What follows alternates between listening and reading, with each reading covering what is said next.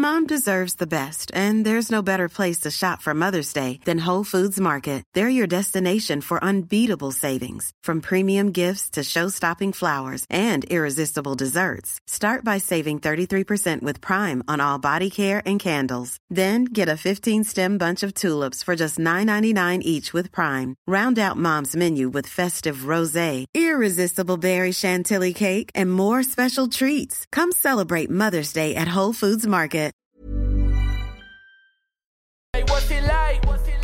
What's it like to see the moment? To feel yourself growing. This is greatness that I'm showing. Close your eyes, I'm still glowing. Close the door, I'm still going. This is grand business. Have a seat and be a witness. Hey, what's it like?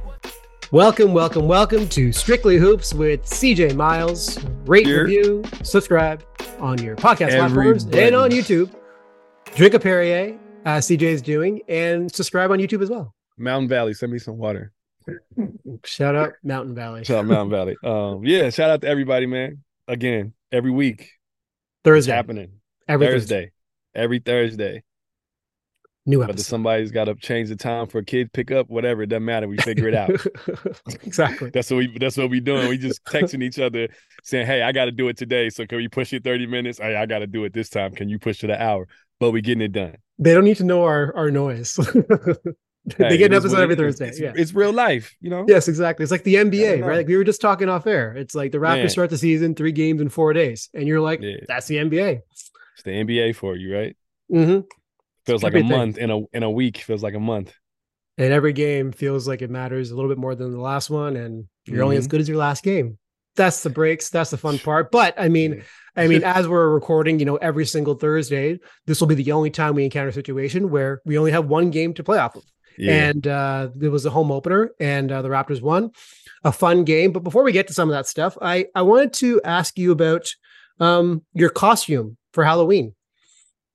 Because I saw you were hanging out with Darren Williams. Yeah, that's my guy, man. You guys all know Darren Williams, terrific point guard in his heyday with a few different teams, Utah, Brooklyn Nets. Tell me about that experience, and also who were you? So we were. I was Fred from Scooby-Doo.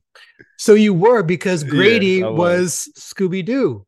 Grady Dick was Scooby-Doo. I didn't know. Yeah, I did see that actually. Yes, I saw the picture. But I was Fred. I was Fred from Scooby-Doo. It was so bad. Like, you should have. Before we left, my wife and my sister were trying to comb the wig. We put hairspray in it just to get it to look some type of presentable, right? And it was not working out. But then that became the best part about the costume, is that it did not work out, and the fact that I was blonde wig and black beard. But that's a whole nother thing, right? Yeah, the picture on your social doesn't have the wig, so I guess you already took it off. Yeah, it got hot because Darren had a whole get up on too. Yeah, what was he? What was he? He was the Mad Hatter. So if you just saw the whole thing, or if you go look through his pictures, right, you probably posted it. He was Mad Hatter from Alice in Wonderland. Oh, okay, because he went to town.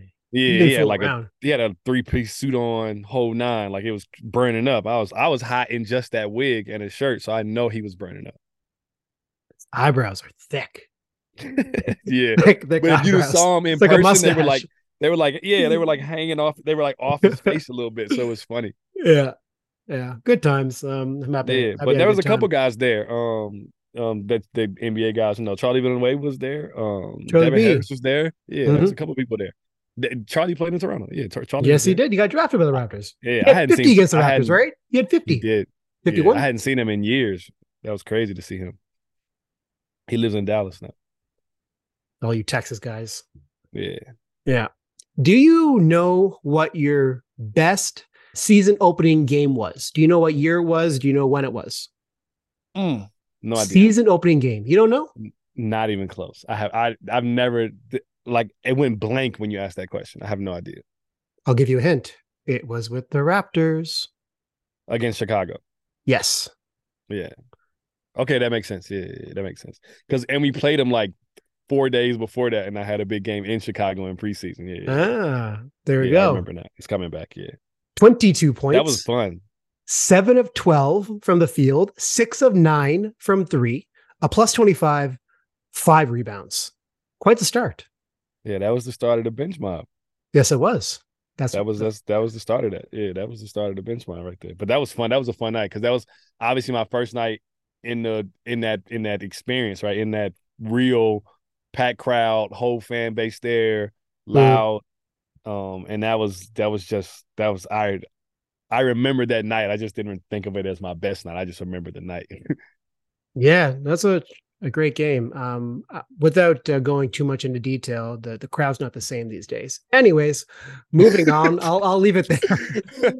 It was much better back then. Pivoting to the game, the Raptors Yes, win sir. 97-94. A couple of quick stats: 72 points per 100 possessions in the half court for the Raptors, 36 made field goals, 27 assists. They outscored the Minnesota Timberwolves 34-12 in fast break points. Mm-hmm.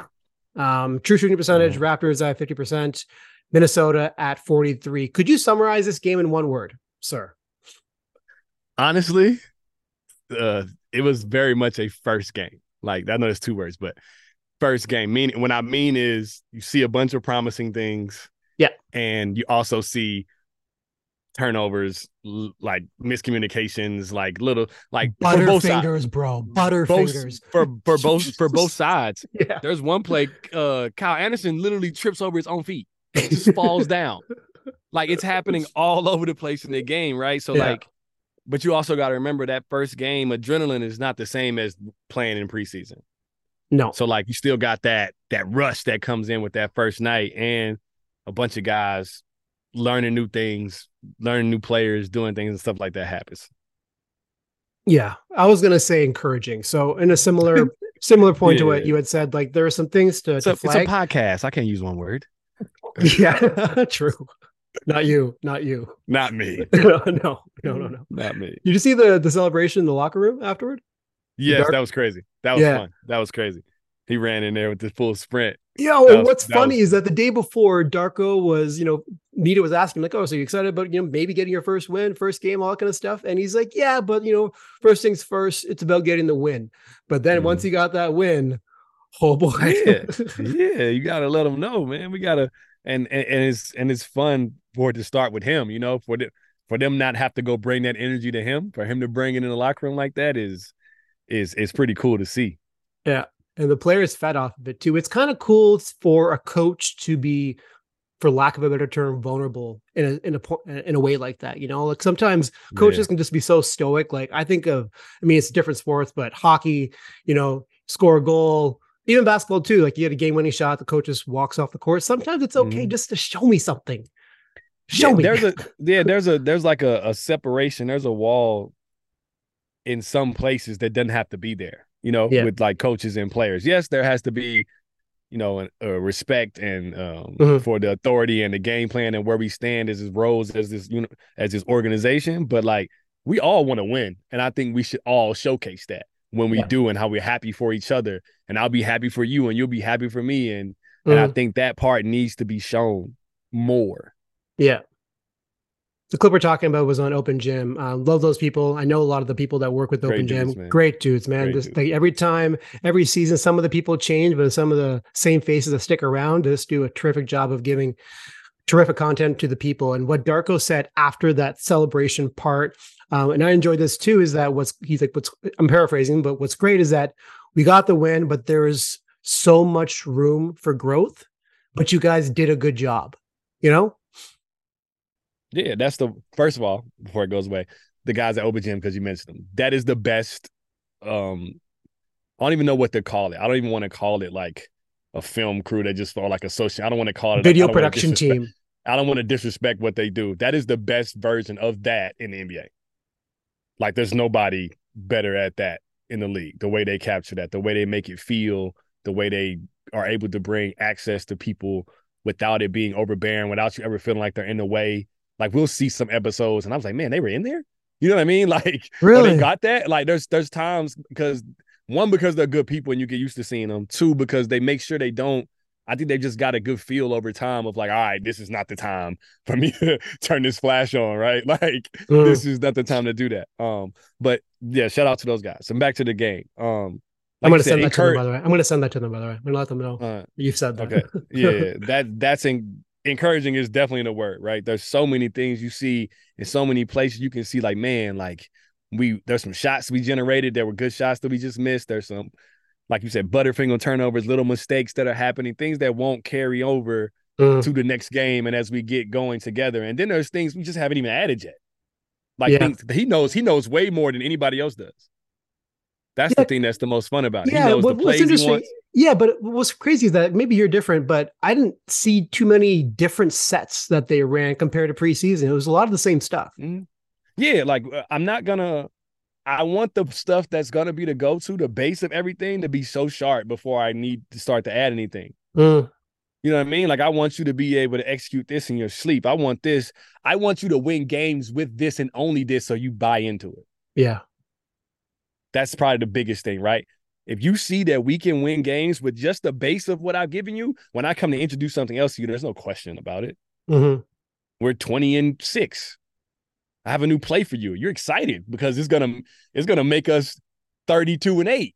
You know what I mean? Like it's gonna give us more ways and more understanding. And I think that's the biggest thing is like when you're bringing in a new coach and he's bringing in some new tactics and you got some players, younger players you're trying to bring up and all types of things and older players you want to make comfortable. Yeah. I'm not going to overload you with too many things that seem like I'm taking away from you. Mm-hmm. Another encouraging thing, and we'll get to this throughout the podcast, but they shot 14 of 35 from three. And it's not just that they shot that percentage, which is 40%. It's the type of shots they were making. A lot of those were quick triggers, man. And they're getting those off very fast. And if they're making those, the easier ones, they're going to flow. Mm-hmm. I love it. It's in my notes. It's in CJ's notes. The first possession, they shoot 3 threes.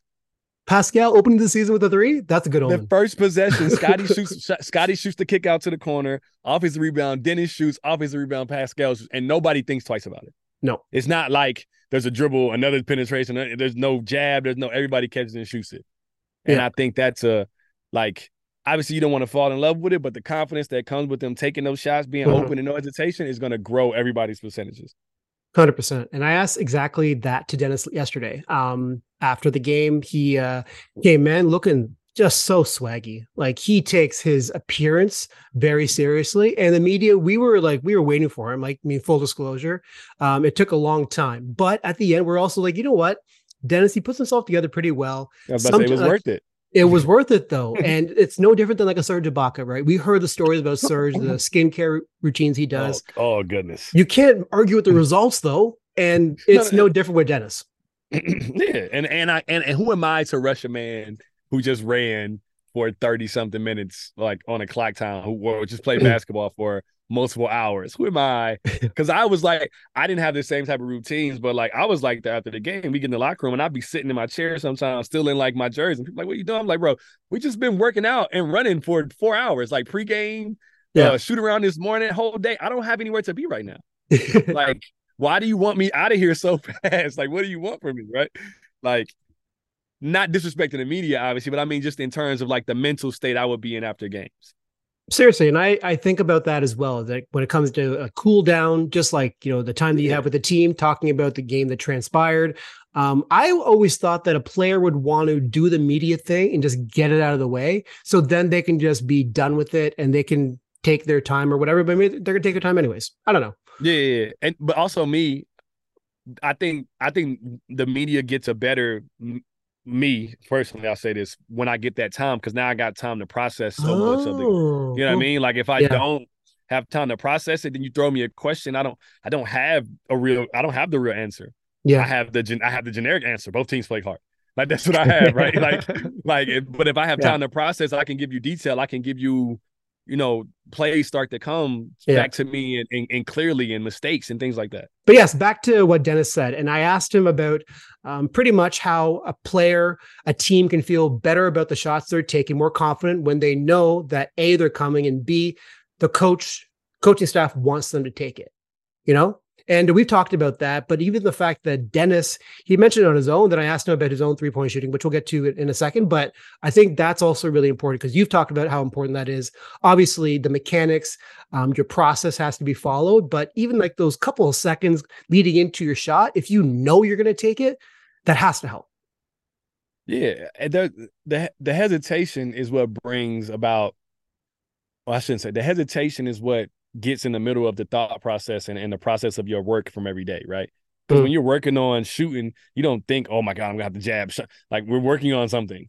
Like nobody's gonna tell you to stop and not shoot it in the middle of this drill, right? So Yeah. like every way you practice something, there's no hesitation in it. You know you're shooting, you know what you're doing. There's confidence. That's why you see guys, people be like, I see these big guys make all these threes in practice and do this because they're supposed to be shooting them right now. Like there's no decision process in this right now. It's like you're gonna make 5 from that spot. So after he might miss the first one, he might make 4 or 5 in a row because I'm supposed to be shooting this shot, and this is what the goal is. In the game, there's so many things that pop up in the midst of that. Is the guy close enough? Is the closeout happening? Do I want to take this shot? Did I make my last 2 or 3?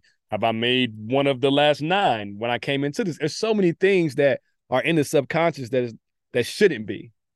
Yeah. But you just carry it as a player just because you want to do the best job you can do. And I think the encouragement from the other side to the players, just telling them, hey, this is the game plan. This is what we want to do. We believe in you making this shot is going to change so many guys tremendously. Yeah. And also, to be fair to Dennis too, he mentioned when I kind of pushed a little bit further on the 3-point shooting and like the focus from the coaching staff to get those shots up. He's like, he kind of, and again, I'm paraphrasing, he's kind of saying that, yes, they encourage it, but also we have to know when we got to reset, get back into a play, make smart decisions and try and get a better shot. He's like, it's not always about taking the 3-point shot, but the signs right now, the green light that players are feeling, and even like a pressure to Chua, which again, we'll get to in a second, it seems like he knows when is the time for him to take a 3-point shot, right? And you don't have anything to prove. No. Because of the confidence they've given you. So like, you'll see guys come into a game and trying to prove that they should be able to take threes, prove that they should be able to put the ball on the floor, prove all these different things. And when you got belief in the game plan and what we want you to do and the things, now I don't have to play with that sense of weight on me. It's like, oh my God, I better make this shot or I'm never going to get to shoot another 3 again. And that's not where you want to be as a shooter. You don't ever want to be in that space. 100%. 100% not. Yeah, not. 67.9% at the rim yesterday against the Wolves. So they were pushing the ball constantly. No different than what we saw during preseason, and didn't matter who it was. It was get the rebound, get up the court, and they got a lot of easy buckets that way. And I'm sure that's going to continue. And further to the 3-point shooting percentages that I talked about, 44% on above the break threes yesterday. A lot of those were tough shots. But I mean, it's a good sign that they're willing to take them so far. Yeah. Dennis is going to have to make it from up there too. Dennis is going to have to make them. Oh, we shot 8. Yeah. Yeah. He's going to have to make them, right? Like they're going to have to take them. Somebody's got to do it in that first lineup, especially because those guys can make shots, but they're not quote unquote 3-point shooters, right? Guys that can on the move, dynamic guys, right? So the stuff that you get off driving, kick and everything, they got to go up. You got to continue to keep the defense honest and keep that spacing. And he did a great job of doing that. So did the other guys. OG shooting the ball well also. Before we get to some of that stuff, we'll switch to the defense. And I want to get your thoughts on just what you saw from the squad. I mean, OG had a terrific defensive game, as he always does. All defense, I'm sure, is going to be on the way. First team. Man, we got to get him in the words of TA. DPOY. First team. DPOY. Tony Allen. We got to make that happen. That's for sure. At some point in his career. Yeah. Because now everybody sees it now. Like it's not like, is it gonna happen? He could be. You hear other players from other teams, guys that are great scorers talking about him, and obviously you watch the game and you see it, right? Yeah. And then the crazy thing is he's got a guy that can keep him fresh with Scotty Barnes. So like guys getting that tandem, like Anthony coming in there and getting those 2 guys, like getting OG, and then OG gets tired, and I send Scotty Barnes with his wingspan, his active hands and everything at you, like, because they're 2 different types of defenders. OG's very solid. He's got good hands. He'll get steals. but he's not going to gamble. He's just going to be in the way. Big, strong, agile. And then Scotty is just like all over you, like long wingspan, hands up, trying to get steals, trying to rush you, and I think that the difference between those 2 is what makes it the perfect tandem to be a switch up. That cardio work is really showing. That showed in that first game. He didn't stop. He didn't stop, Scotty. Yeah, they're playing at a good pace too. Like they're getting up and down the floor. Yeah, they're changing ends. Guys are active. Like they're in good shape.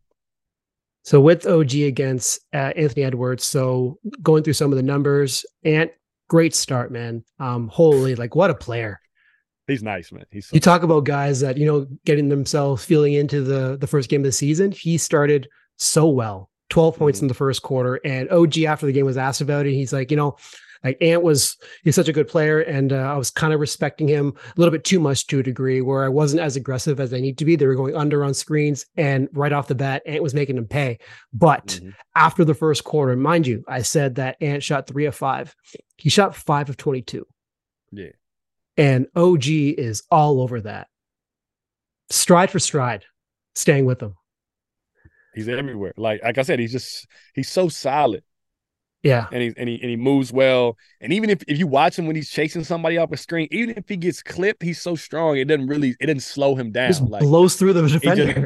Or it's just like he just changes his angle a little bit and he's just still moving, right? And he's got the length to cover ground. He's athletic. And I think his willingness to stay solid is what makes him so good. Yeah.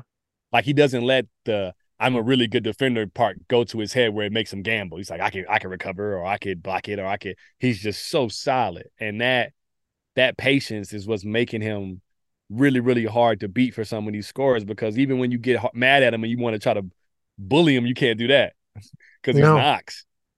And he's not even just like he's using his body. He's playing fundamentally sound defense. He's not hacking at you. Yeah. And if he does dig at you, he's probably going to be coming up with the ball. And also his off ball digs, right? The way he tags and recovers, like it's so impressive to watch, man. And there was a possession where it was empty side with Ant and OG, and Ant drove to the basket on the left side, and OG terrific contest, and Ant went high off the backboard, didn't work. But then there's OG beating Ant down the floor on the other side, sidestep, and he got a layup.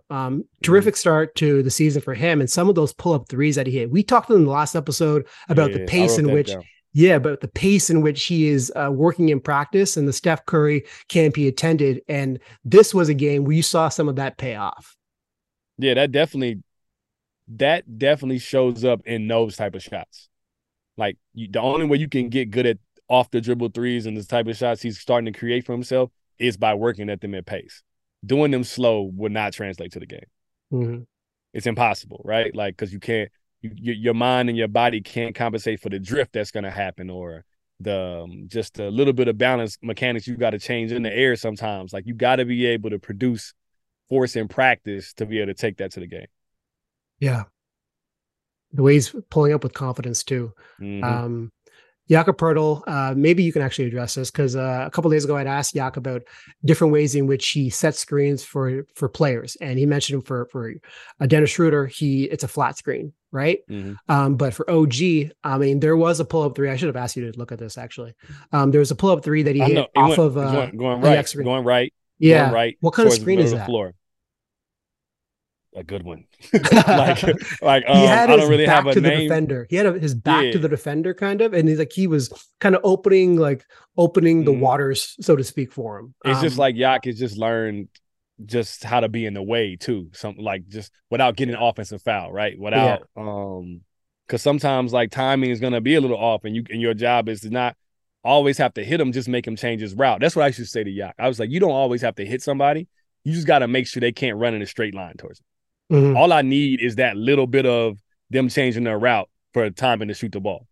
I felt like I didn't need you to always clean somebody's clock every time. If you can, great, because then you'll get a layup. If you every time you can really screen somebody, you do it. But if you're in a situation where it's on the fly like that and something's happening, just make sure they can't get a clean run at the contest, and we can figure it out from there. And that's what he's really learning how to do. And you watch him even with Dennis, even on the ball screens, like he's trying to set the flat screen. If he can't, he just slides down a little bit under it and makes the guy have to pick and choose over or under. And then they play. He didn't always have to hit the guy. A couple of things on that. He was asked a little while ago about how do you set, good fundamental screens and not get called for offensive foul? He's like, well, the first part is just to get through the first 2 weeks of the season. Because it's such a focus with the officials, and he's like, you just have to get through it. And that's funny. That sounds like somebody that played for Pop. That's what that sounds like. There you go. Yeah. And yesterday, I love seeing this because so much talk has been around, him at the elbow being this creator, facilitator, passing the ball. But he was at the elbow and he ran a keeper and he beat Rudy Gobert on the drive off the bounce and got a layup. I'm like, good for you, bro. I think it happened. He had 2 drives in the game, if I'm not mistaken, but one was super nice. The one going to his right, I think the one you're talking about, he kept. Yeah. And he had to finish. But yeah, that dynamic is going to pay dividends during the season. Mm-hmm. Because bigs are going to fall asleep. They're going to try to drop and try to be and muck up things. And if he can just attack them where they have to at least like play him while he's holding the ball, it creates space. So he might only get that drive 1-2 times every couple of games, but just because he has the ability to do it, it changes the offense. Yeah, he had 3 offensive rebounds too. Actually, the Minnesota Timberwolves and Chris Finch had mentioned that they were going to put a heightened focus on offensive rebounding. Well, they had 16. Mm-hmm. So that was a bit of a problem for the Raptors. But as Darko said after the game, there aren't too many teams that with that kind of length. Like they're a long team. And we talk about some of the issues the Raptors had on offense. It's because of the Wolves too. Like they're good. Yeah, it's a good basketball team, right? Yeah. Like that, and there's a dang near 8-footer on the team on the floor. You got another guy who's 6'10", 6'11", can do a little bit of everything. You got obviously AE, you got Edwards, you got Mike Conley at the point guard. You got some long athletic wings. Kyle Anderson is a great point forward. They got a lot of good pieces. Nas is really good. They got guys. That team's going to be a really good basketball team. They're going to have a really good year. Yeah. And that's the other thing that shows the promise we're talking about, right? For them to go in there and you be able to blatantly see some of the things that we can really work on and be able to beat that really good basketball team. Yeah. Jaden McDaniels wasn't even playing either. So that's another thing that I'm sure he would have been a factor. There you go. Yep. Yeah. That's another shooter, another defender. Yeah. Just got paid too. Salute to him. He did. Yeah. On the Raptors defense, back to that. So there are a couple of things that I wanted to get your thoughts on how the Raptors, because like it was sometimes you had Yak in a deep drop, right? Like he had his foot on the paint and they wanted to force those shots, and they have their players on the perimeter, they're screen navigating, they're getting around screens. Sometimes they're switching, not all the time. It depends. But I was intrigued by the way they were doubling and helping when Cat and Ant were in different spots on the court. Like when they're on around the corners, or they're being shaded towards the baseline, you had strong side help and like pretty interesting spots. And like these are some of the principles that we're actually going to be seeing from Darko and within his system. It's like him putting his own imprint on the game. Yeah, that's. Mom deserves the best, and there's no better place to shop for Mother's Day than Whole Foods Market. They're your destination for unbeatable savings, from premium gifts to show-stopping flowers and irresistible desserts. Start by saving 33% with Prime on all body care and candles. Then get a 15-stem bunch of tulips for just $9.99 each with Prime. Round out Mom's menu with festive rosé, irresistible berry chantilly cake, and more special treats. Come celebrate Mother's Day at Whole Foods Market. Hiring for your small business? If you're not looking for professionals on LinkedIn, you're looking in the wrong place. That's like looking for your car keys in a fish tank.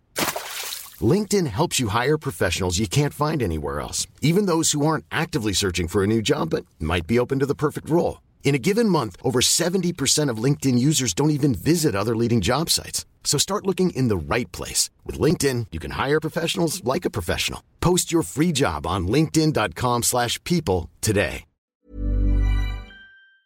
One of the things that is probably that he's excited about from getting to play those guys on the first night is that you get to put in and implement some things that you're going to need for some of these big time players throughout the season, right? Yeah.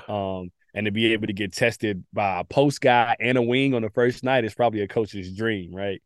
I think that just being able to show those guys how much of the work can be done early in the possession to take those guys out of rhythm helps going throughout the year, because now we can get guys just being confident in me telling you be there early. I know you got a guy on the other side of the floor. I know he can shoot, but if you're there early, then everybody else can move early and we can be ready for whatever's going on. I think that's the biggest thing. Like you said, you see the rotations and the early helps and guys going to dig no matter who they're guarding, right? Because they trust in what the other guy behind them is going to do. And that's a big sign in the first game. Yeah.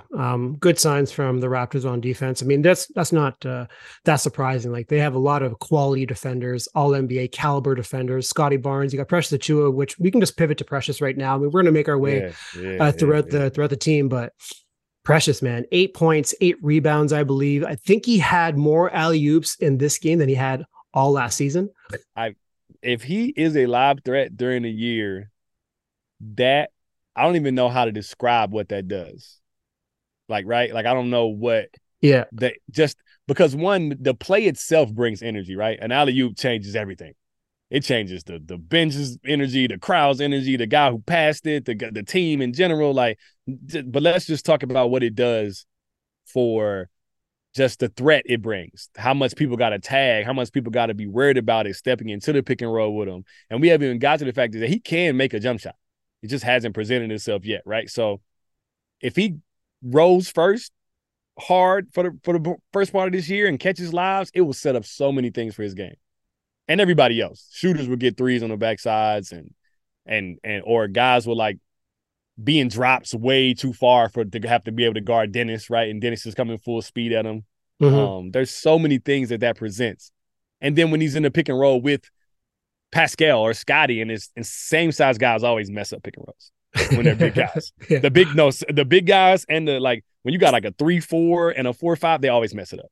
Yeah. Yeah, they just not used to being. Yeah. I mean, obviously people play small now, so you got some wings that can handle it. But for the most part, it always gets messed up. And if he rolls hard, it's gonna make his life easy. I mean, again, we've talked about his rolling ability, what he could do, and also players' desire to roll. Do they want to do it? Because sometimes it's not fun. You know, it's not fun to roll to the basket, especially if there's not always a payoff for the player. Yeah, exactly. And so it's kind of an acquired taste, I suppose. But for him, just like as a roller, what are the strengths and what makes him so capable and so lethal at it? So it's when you're a guy that can do multiple things like him, it doesn't always want to be done because it's like, I could pop too. I could do this too. Most time the really, really good rollers don't really shoot the ball well. They don't handle it well. They don't have, like, no offense to like Clint Capella. Clint Capella's not playing on the perimeter at all. Yeah. So when he sets a screen, I'm running towards the rim because that's my best chance of doing something offensively. Mm-hmm. No offense to that. That's just who he is. And I think, but for Precious, what it will do is, well, why he's so dangerous. First of all, he's extremely athletic, right? Mobile. He running back steps, man. Yeah. He separates from the point of his screen. When he opens up to get to the rim, he gets there. Like he does not waste time.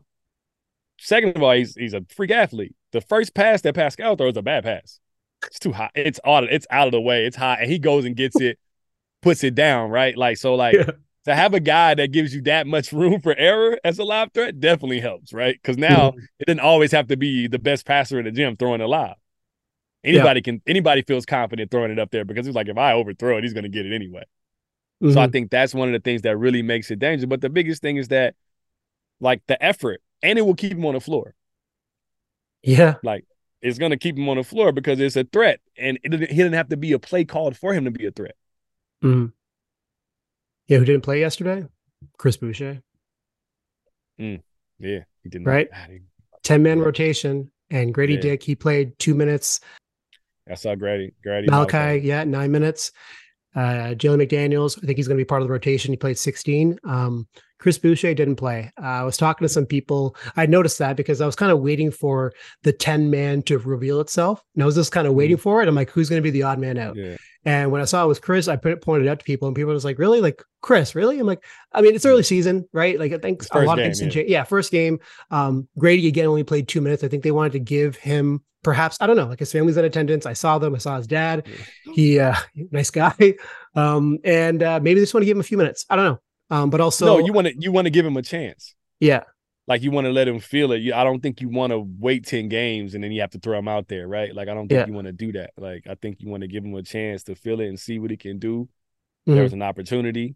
I saw him talking about him the other day. They said he's coming along really, really fast and he's learning so much and he's doing. So you want to reward him for that also. Like, what he does, if he can keep himself on the floor, is not, but you gave him the opportunity to, right? Mm-hmm. Like, that's what you want to do with a young guy. You want to find ways to give them opportunity to turn 3 minutes into 6 and 6 into 8 and these type things instead of just telling them they're doing a great job and then and then just sitting them down, right? Yeah, and Precious, like, staying on Precious, he was rewarded yesterday because he played 24 minutes and coach was trying to get Jakob on the floor, but there was no whistles. And so we ended up essentially doing all the crunch time minutes. And again, it keeps on showing itself, the switchability, the versatility, how they can just pound teams and take away driving lanes and clog the paint and everything. And it shows more with Precious. Like he had a couple of really great isolation possessions on defense too. He's mobile, and he mentioned himself that he believes he is a, top 5 defender, or he's one of the 5 players in the NBA that can actually guard 1 to 5, which people can dispute it, but he's not far off. I believe it. Yeah, I believe it. I don't know how many there are, but I believe he can do it. I know that much. That's all I care about. OG can too. OG can do. Scotty can too. Pascal can. Pascal's just been carrying a bigger role as of late, like the last couple of years, but he can do it too when he's locked in. Yeah. And hopefully the rotation allows him to do it more, right? Mm-hmm. Yeah, his minutes were at 34 yesterday. When was the last time Pascal Siakam played 34 minutes in a game? I don't know. I don't know.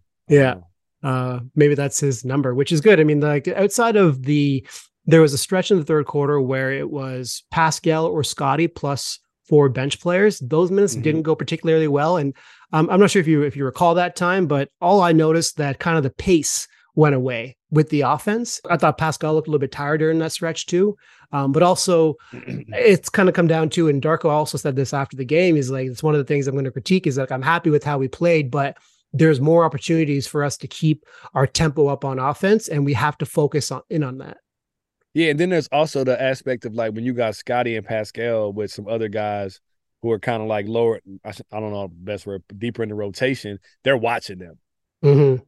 They're like, those guys are going to get the shots. Those guys, I'm just waiting for them to pass it to me if I'm open. Like they're not really trying to create the same as if they're with their unit, right? It was the same. It was kind of like that in the beginning when I was there, right? We had the bench mile, whatever, before it became that. There'd be times where Kyle would be in that lineup or DeMar would be in that lineup, and it would not be the same because we would almost defer to them a little bit just because of who they were and what they did, right? We would try to play off them, instead of playing with them, because you don't want to get in their way. They're so talented. It's not a scared, or it's a respect thing. It's like, all right, that guy's got his guy on the wing. Yeah, he's gonna probably score. He's probably gonna shoot it. And he should shoot it. So you kind of get stagnant a little bit because of that. Yeah, and it was a bit of both too. Pascal didn't have his best shooting night, and we'll talk about Pascal after this. A couple of Butterfinger moments where like it seemed like the ball was attached to him on a string and he couldn't reach it. Yeah. A couple of those early days, all good, but between that in that third quarter stretch, and along with just the ball not really moving too much, it kind of explains why things went the way they did. Not that it went really that bad too. I mean, they were outscored by like I think 3 points in that quarter. Throughout the game, defensive focus was definitely there. So that's obviously very encouraging. But let's talk about Pascal Siakam, because he shot 3 of 5 from 3. I mean, again, as I mentioned earlier, a lot of those were quick triggers. 2 of them were late in the game, pick and roll with Dennis. Another one, Mike Conley offers some nail help, and Pascal hits the shot along the wing, the deepest part of the 3-point line. Yeah. Anything with this stroke, anything that stands out to you, or is it just like, he's ready to shoot these? He's just ready to shoot. Like he's in his stance, he's catching it, ready, staying there till it goes in. It's not really anything he's changed. He's had good mechanics for a long time, right? You've seen the work he's putting on that. So it's just more so about being ready, having confidence in it, understanding the way we're going to play now, that this part of your game has an opportunity to stretch now. You're not going to just have to have the ball and be in these mid-post up, things like that. So I think the focus kind of shifts going into the year when you know that. Yeah. And I think it just goes into your preparation. What I love about it is that before the back-to-back threes, he had 9 points. All of a sudden, just like that, back-to-back threes, balloons to 15. Mm-hmm. That's what I want from him. That's what I want from him. Easier buckets, easier points. And if he's able to hit these shots, I mean, it just changes so much for his offense and also how the Raptors look offensively. Yeah. It changes the way, because believe it or not, even possessions that come out with a bucket, nasty possessions still affect the morale of how you run your offense and how guys are, right? Like a guy has to dribble it for 13 seconds and it gets kicked around or somebody was open and he missed them, but then he makes a tough shot. You made the tough shot, good shot, but nobody likes it to be that way. because then you get in a habit of leaning on that, thinking you can make these shots, or you don't have to make the plays the right way and dudes like that, and it will carry over time. Or guys will stop cutting, or guys will stop sliding to the open spot, or stop setting screens the same. It just kind of happens, and I think that's the biggest reason why clean possessions are so important. Anything about the shots that he missed yesterday, or was it 5 of 17 is 5 of 17 today, and tomorrow it could be 10 of 17? Yeah, I think so. I think there's a couple going to the rim. I think he's just trying to get himself to the rim or to the free throw line there, and they let him play yesterday too. That's something we should say. Like driving to the rim, there's a lot of like little hacks and little bumps that on both sides they didn't call. I like that for the first game. I don't want the first game for everybody to shoot 50 free throws and people are in foul trouble. Like, allow guys to start showing their identity as a team and being able to grow as the referees just kind of like start to adjust to how the game is being played, because the game has been different every year for like 4 or 5 years now. Seriously. So, let's see what it is before we try to put our emphasis on it. This is a player's game. No, I love the referees. We need them, but the players dictate the way the game is played. He also had 6 assists too. Pivoting to Dennis Schroeder, who I want to point this out because one of the things that I had asked you about or to discuss going into this was his game management skills. I saw multiple occasions where Dennis you see the broken possession is happening and he's like, all right, P, come here. It's like the acknowledgement that you are our best player and this is your time to get us a good possession, a paint touch, pressure the paint, whatever the case is. We need you to do this. And it seems like he's really relishing that role as like the floor manager, game manager. He had 7 assists, 8 of 17 shooting, 4 of 8 from 3. I really liked what he did yesterday. Yeah, he just got a real good understanding. First of all, the confidence from the summer, I still see it on him, right? Like just from him playing and him winning and him running that team and doing the things he did is still on him. I can see it. But him just noticing when to reject screens, when to attack the slot, when they're running a play on the high side, when to take shots, when to slow it down, when to put guys in certain spaces is something that's going to carry this team throughout the year, right? I think him being able to do that is going to build other guys' confidence, because it might not be Pascal he calls the next game. He'll notice who's got it going or who's got the matchup and who's got whatever's going on. It's not just calling Pascal just because it's Pascal. Yeah, he was getting to the rim too on multiple occasions. There was a case where a stretch where he made 5 straight buckets, 5 possessions in a row for at least his offensive production. And that was a key stretch, third quarter, fourth quarter area when those benchmans didn't really go according to plan. And then Darko brought in the starters and it was him getting some of those fast break layups in the open court. He makes some tough ones too, man. Yeah. He makes some tough finishes on the break too. Some tough contested ones, some tough just angles he gets to. And like you said, he's a bullet. Like he changes directions. He goes from left to right when he's like watching the play that's happening with the ball in his left hand. He goes from left to right downhill in that slot as fast as anybody. Yeah.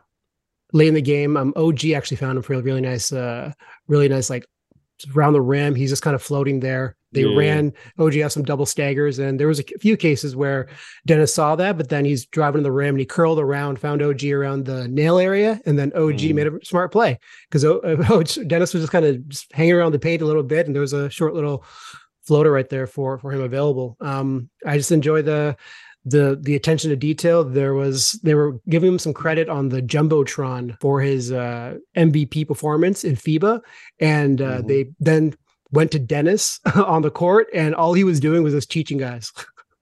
Yeah, that's how you get MVP. Yeah, that's why you're the most valuable player. Yeah, trying to win the game. That's what it is. Anything else on Dennis? I think he's just kind of he's continuing to do what we thought he was going to do. He had a deep.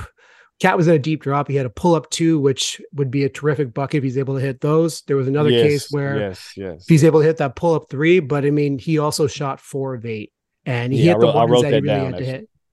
I wrote that was in the notes for his pull-up, because they're going to be in that drop like that on him. If he can make those in that space, I know everybody's still arguing about the mid-range and who takes them and who should, whatever. But like, if he can make that shot coming downhill with those bigs and those super drops, he's going to be unguardable in that situation. Straight up. And if they're also continuing to run these like empty side stuff, where if you have a big, really in a deep drop, then like that pull-up's going to be right there for him. It's going to be completely if you start shooting them off the glass, especially in those empty sides on those sides, like or just floaters off the glass, things like that from that area, it's good night in those situations. Good night indeed. We'll wrap it up with Scotty Barnes. I also want to get your thoughts on Scotty Barnes. Scotty Barnes' first game of the season in general. I mean, I think he's Scotty. I think there's some more spaces he can find more opportunities for sure. But he's active. He's blocking shots. Like if he blocks shots like he did, or just comes to help the way he did tonight all year, he's going to be a nightmare. Like I said, I already talked about on defensive end. But if he can do that off the ball too, there's one play he comes and gets somebody that's even after the whistle, just because he's so engaged, right? He comes and blocks it. But he's just so mobile, so agile. He can do everything on the basketball floor. Pushes on the rebounds or the outlet. Active hands. He's in the gaps. He guards the ball. He's passionate about what he's doing. He's crashing. He's taking his open threes. He's going to shoot them well this year. I really believe that. And I think there's so many things in his game that are going to just come naturally this year because there's going to be opportunity. So he doesn't have to think about how am I going to get this and how am I going to do this. Not that it was no opportunities last year, but the different style of play is going to present it effortlessly instead of like, all right, I haven't gotten a shot. I should probably figure out how to get one. Mm-hmm. And you can see that last year. It happens just because the way the ball would move and stick sometimes. I don't think he's going to have to worry about that this year. Yeah. The quick trigger three that he hit was beautiful. It was actually off a Grady Dick pass. And I'm not sure if you're seeing, again, we talked about Pascal's shot. Do you see something different with Scotty, or is it just a bit more mechanically sound currently? So I don't see anything wrong until I see the shots he's missing, like the free throw and like his floater a little bit, his follow through. He's in the ball is getting off in his hand a little bit, and you can tell because he's trying to fix it, and his follow ends up going this way instead of this way. So like I saw it on a free throw and I saw it on a couple of shots, but like everything else is like so sound. Just the consistency of that will help. Like you said, like it takes him. I don't remember what he was from the field, but let's just say he's 4 for 9. It takes him to 6 for 11 because he gets 2 more shots because he made 2 more. You know what I mean? Like yeah. I think it's just little things like that, and that's just stuff that just comes from reps. So his game line was 17 points on 6 of 16 shooting, 1 of 4 from 3, 4 of 6 from the free throw line. Some of the shots that you mentioned, 8 rebounds, 5 assists, 2 steals, 5 blocks. Exactly. Everywhere. Right. Like, so like I said, we get him. You said 6 for 16, 6 for 17. Yeah. 6 for 16. He's easily 8 for 17. 9 for like some of the little bunnies he might have. I couldn't call them bunnies, but shots that he's capable of making. Bunnies for him. Yeah. And open 3 away from that game turning into a 25-point night, right? Like with those stats and not forcing anything. Get 10 fast break points, and there was a case where he was like demanding pressures, like get him with the hit-ahead pass. Like, keep the pace up. Let's go. Let's go. That's it's coming from the coach's mouth right there, and I'm sure we want to see that too. And also, like you want Scotty in the open court, like you want him getting downhill like that. Those advantages, if he gets a smaller player on him, whoever it is, like those are just easy points for your team. But I also want him in the open court because he passes the ball so well. Yeah. Like I want him to be able to make decisions freely and in the flow of it. I want him to be able to put people on their heels. That's the other reason. Like I want him to be, I want that part to grow more confidence than anything. Because it gives me another playmaker on the floor like Dennis, like a passing playmaker. Not that other guys don't, but they make the right passes, but a guy who creatively makes things happen for people, like makes something out of nothing passing the ball type stuff. Scotty in the pick and roll. What did you see? He looks comfortable. Like that's the biggest thing I saw. He looks comfortable in it. You see him making his reads. You see him taking his time. If he has to put a guy on his hip in the pipe, he's not coming off of that thing, just firing at the guy in front of him, trying to run him over. Not all the time. He still has his times where he puts his head down. But that's he should. Yeah. But I mean, he just seems like he's really. They talk about young guys in the game slowing down. Like the game's getting slow to him. Mm-hmm. That's the best way I could explain that for him right now. He just looks like he looks like he's seen it before. Got you. Yeah.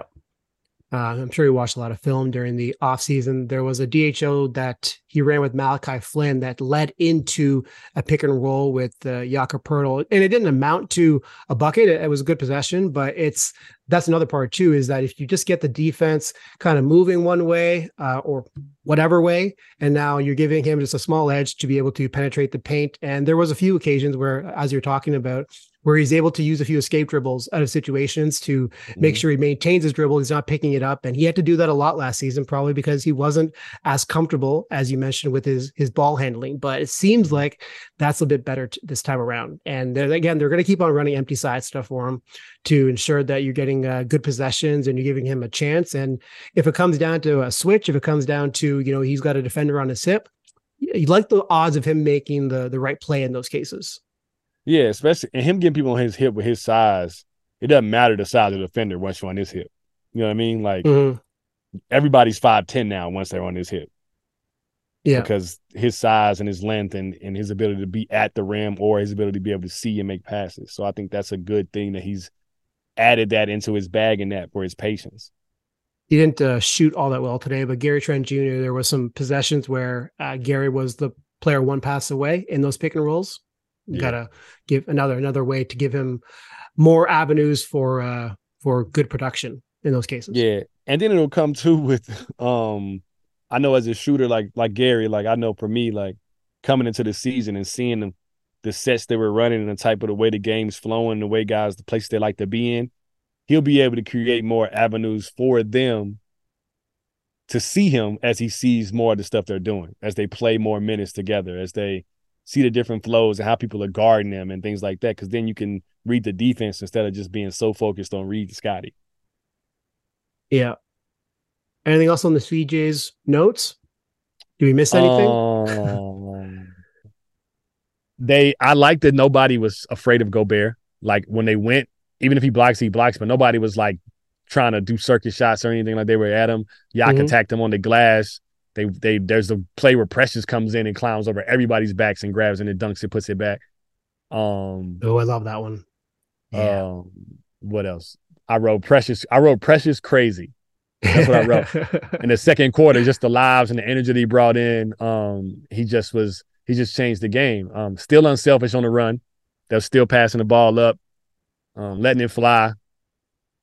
One of the plays they run I really like with Pascal where he screens and then he gets a screen 4 on top of the key. So like now it gets the defender off his body because they're going to go under.